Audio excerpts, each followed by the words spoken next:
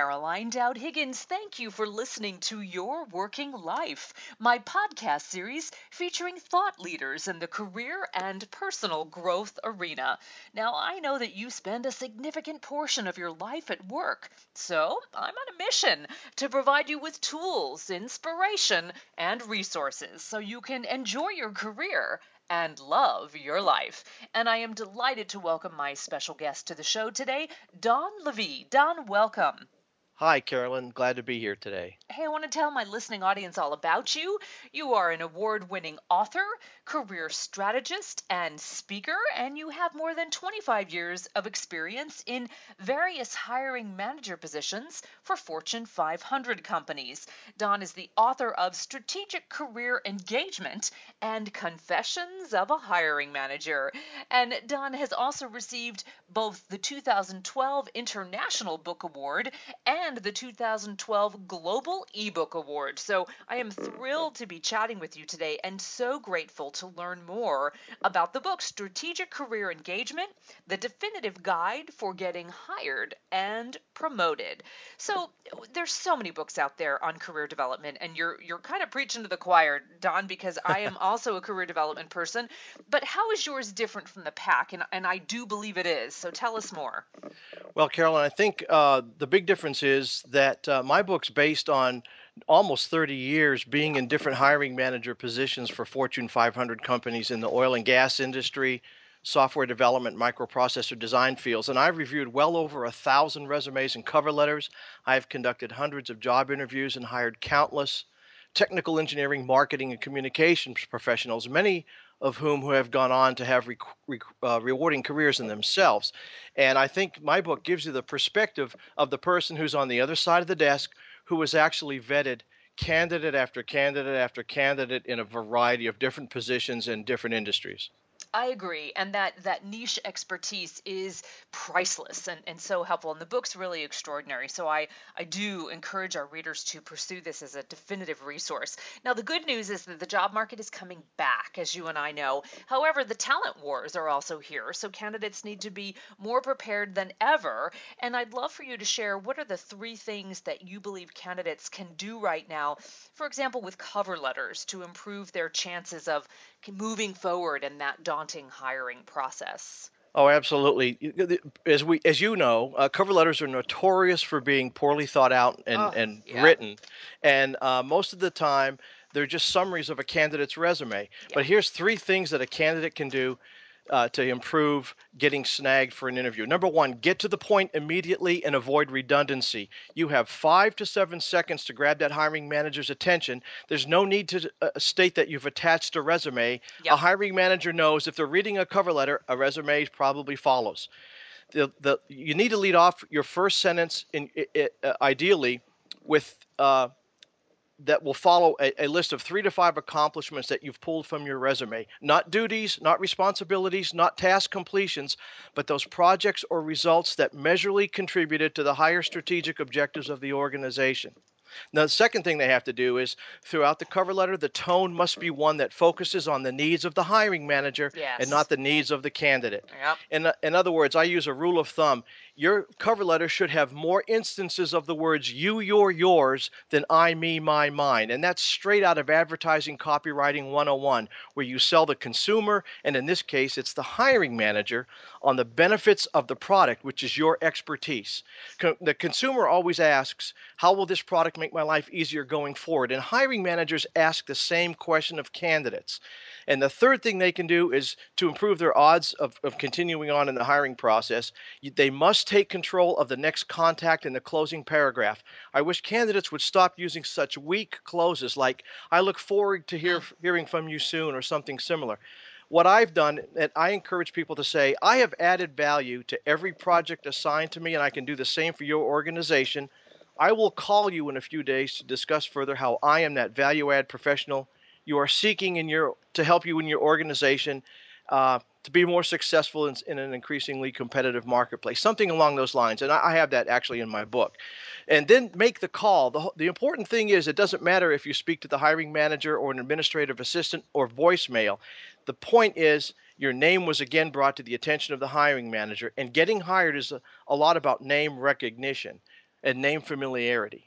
I so agree. And thank you for being so crystal clear about that. Isn't it fascinating how so many candidates, start everything with this is what I do, this is all about me. And this is not the case. You've got to solve their issue. You've got to be the solution provider and think through a different lens. So thank you That's for that perspective. Oh, you're welcome. And it's just taking the consultant's attitude Hmm. in a cover letter. That's how you do it. You're a problem solver. You solve other people's problems. It's not about you. It's always and forever will be about the hiring manager's needs. Absolutely. So, Don, let me tap your expertise about resumes because goodness knows we've both seen hundreds, if not thousands upon thousands of good resumes and bad resumes. And one of the things that I struggle with coaching very seasoned, experienced, talented professionals, they want 15 pages. And you and I both know they will never be read. That's exactly right. I just doing a resume for a career strategy client, and I got the resume yesterday. It was 6 pages long. First thing they need to do is replace the objective statement with a professional summary. Hmm. Hiring managers know that an objective statement is a euphemism for I need a job with your company to sharpen my skills for my next job. That's ex- that's that's the purpose. That's how hiring managers view Yeah, the yeah. objective. It's a precious waste it's a waste of precious real estate. And instead, I encourage people to replace the objective statement with a professional summary that captures their high level value add in 4 or 5 sentences or one short paragraph. And that should be the only narrative on a resume. Because a Nice. resume is designed to, if a properly formatted resume is designed to help the hiring manager scan through and look for key information, not to be some long, lengthy tome that he has to read and go fishing for information. You've got to So hit it's them the over the head with it, you right? you have to right up front and tell them why at the 50,000 foot level about your value. Um, and hiring managers will scan that resume first. They'll spend most of their time scanning the upper 2/3 of page one. So candidates have to be sure the highest value information is located there according to what is important to the hiring manager and not them. The second thing, while duties and responsibilities have an important degree in assessing a candidate for a position, it's achievements and accomplishments that will set the candidate above other people competing for the job. And unfortunately, most resumes are filled with duties and responsibilities. Hmm. But you know Hmm. what? Everybody has duties and responsibilities. Right. That's the And then world of work. that's exactly what it is, Carolyn. And the thing that I also see people making a mistake in, they confuse task completion with accomplishment. Yeah. And Yeah. I've seen countless resumes that try to pass off ordinary daily duties as achievements. If it's part of my duty and responsibility to clean the house and I take out the trash, that's a task completion, not an accomplishment. But if I clean the house in such a manner that exceeds my wife's expectations that makes her happy, well, that's an accomplishment. The Beautifully put. Yes. the third thing that's important is put all bullet list items in decreasing order of importance to the hiring manager. Again, Yeah. your resume, it's not about you and what you think is really cool or what's really important. It's about what the manager is going to value and assess as something that he or she needs for that open position. You have to constantly ask which of these items is most important to the hiring manager and go from there with your prioritization. And another little bonus tip here is I tell people don't say references provided upon Oh, request on your yes. resume Yeah. because hiring managers today understand that all professionals will have references they can provide. Yeah. It's implicit, and you're using precious real estate that you could be used sharing your accomplishments, right? That's so totally true. So let's talk a little bit about LinkedIn, Don, because as you and I both know, a lot of recruiting professionals, search professionals, hiring managers are sleuthing out talent on LinkedIn before they even get that resume. So, what are your thoughts about LinkedIn and how to showcase oneself there? I think that LinkedIn is a great addition to help promote your expertise and your value. In fact, in every resume, in the contact block information, you should have your best available phone number, your best available email, Right, and right. a LinkedIn URL if you have a professional page. Gone are the days where you had to list your postal address or your physical mailing address Hmm. days before the internet. And if you have your physical address that kind of dates you, Hmm. that you haven't maybe updated your resume. But LinkedIn is a great tool that I and other hiring managers have used in the past to see, are you the same person online and in I don't want to call LinkedIn social media. I like to call it networking Yeah. media. Are you the Professional. same person here that I see on your resume? Right. You've got to have that consistency. So, do you encourage your clients to copy and paste that LinkedIn URL profile and pop it onto the hard copy resume or the digital resume? Not necessarily, because I don't want to show. I don't want candidates to show up at an interview with a mountain of paperwork. Yeah. Okay. You only want to give the hiring manager what they ask for, and especially this is true if you're going to a job fair out of town and people show up with reams of paperwork they've Yeah. printed out, Yeah. and then that's the last thing somebody wants to do is carry a carton full of paperwork on an airplane with them. Very So true. Very true. So I always tell, streamline it. streamline it. Just give them what they ask for. So Don, let's talk about the dreaded interview for some. What a great opportunity to really showcase your accomplishments and why you're a great fit for the potential opportunity. But I know this is so stressful for so many candidates. So help our stressed out candidates navigate through that job interview. Yeah, I can do that. The great thing about job interviews is anybody can do a good job with it as long as you're prepared.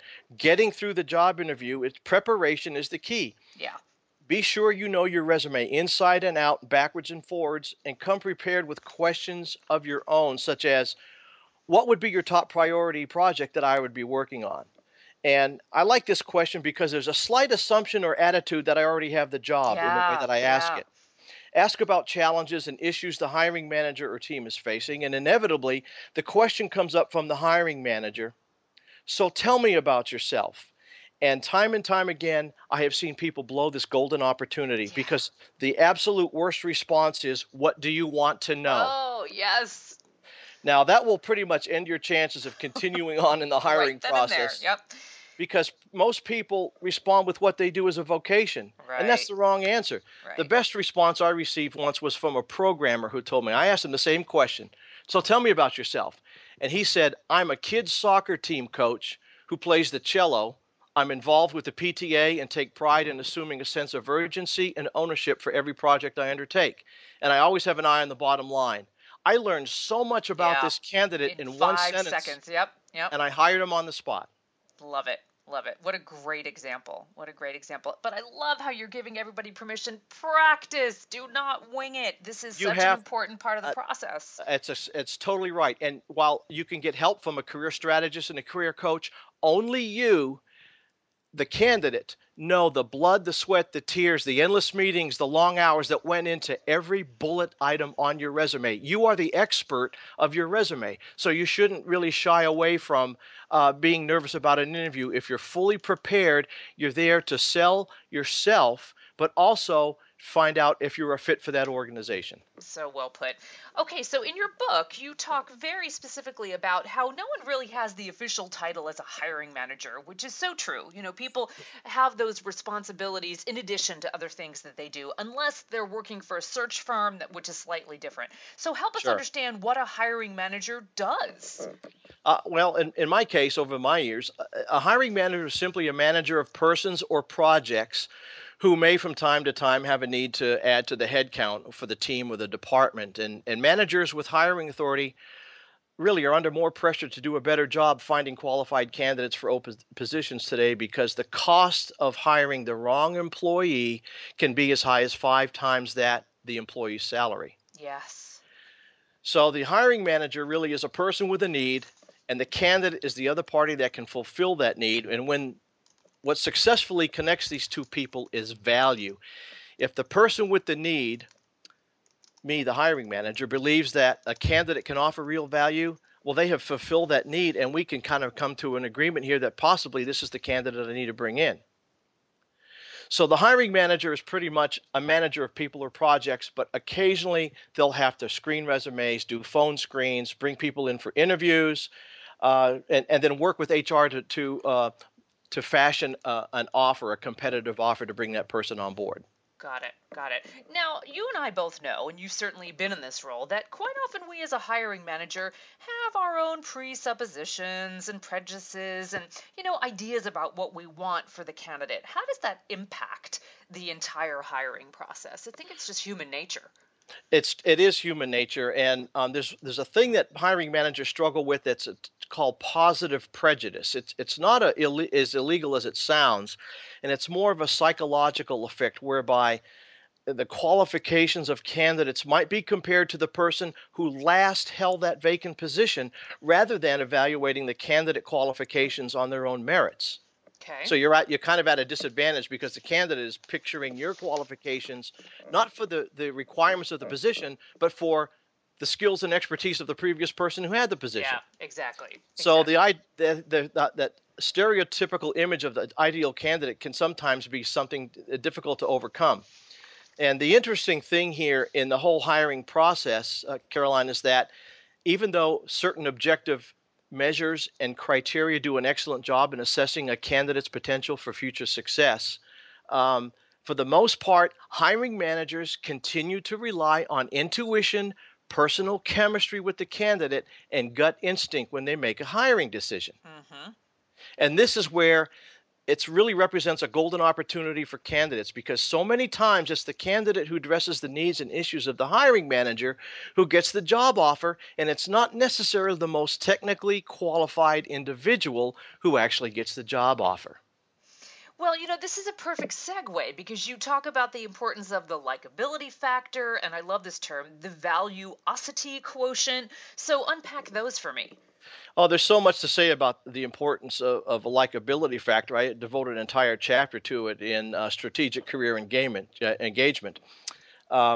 There's a term called likeonomics, and it's a term that explains this new affinity economy where the most likable people and ideas and organizations are the ones we believe in, we buy from, and we get inspired by. And this connection happens in all manners of social, political, commerce, and business relationships, and it's equally important in the hiring process. So the likability factor is it's also known as impression management, which implies it's a conscious effort really to convey a particular impression, and because you have an expectation of certain rewards on the outcome of this engagement, which might be a job interview. You can actually use the language of impression management in cover letters, resumes, and interviews to help win the favor of hiring managers. It's the core of emphasizing the future benefits of your expertise. I think it's so important too for our listeners to remember that when you join a new team, a new organization, a new company, there's an existing culture. And quite often, employees and managers and bosses are fiercely protective of that culture that they've created and developed and fostered. And, bringing a new individual into the fold can make or break the dynamic of the existing team. Absolutely. And I tell people the best advice I can give them when they're new on the job is be quiet for 30 days. Exactly. Just learn with your eyes and your ears. And the last thing people need is to hear is the new guy who's the know-it-all. Oh, this is the way we did it at my last company. Yeah. It's dangerous. like, that whole cubicle credibility factor, I like to call it, that comes along slowly. You do that through initially informal. Nobody knows your resume like the hiring manager who hired you. So you can't go and broadcast that to your new team members. You slowly get assimilated by being likable and by demonstrating the value that you can bring to your work. So keep your mouth shut for 30 days, but learn with your eyes and your ears. Yeah, and earn that opportunity to be welcomed into the fold. Absolutely. So Don, I love this. In your books, you refer to a strategy called the Trojan horse technique. So tell me more. Well, it's based on a strategy I developed from my own career, and then I've been teaching others for several decades on this. It's essentially an approach that candidates can use after job interviews are over to continue promoting their brand and build on what I call the associative models that are formed in the minds of hiring managers. As a candidate goes through the hiring process, your cover letter, your resume, and how you interview sets up an association in the mind of the hiring manager with your name, your qualifications, your expertise, and your accomplishments. So as you work through these associative models, the further you go on into the interview process, the hiring process, the stronger that connection is made with in the mind of the hiring manager.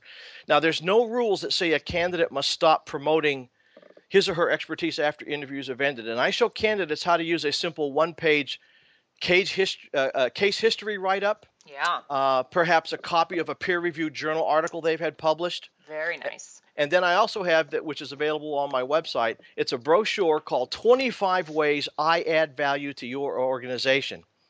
And I tell people, if you're a professional with at least 7 years experience and you have no peer-reviewed journal articles published or presentations or papers presented at conferences, you are damaging your brand and your career.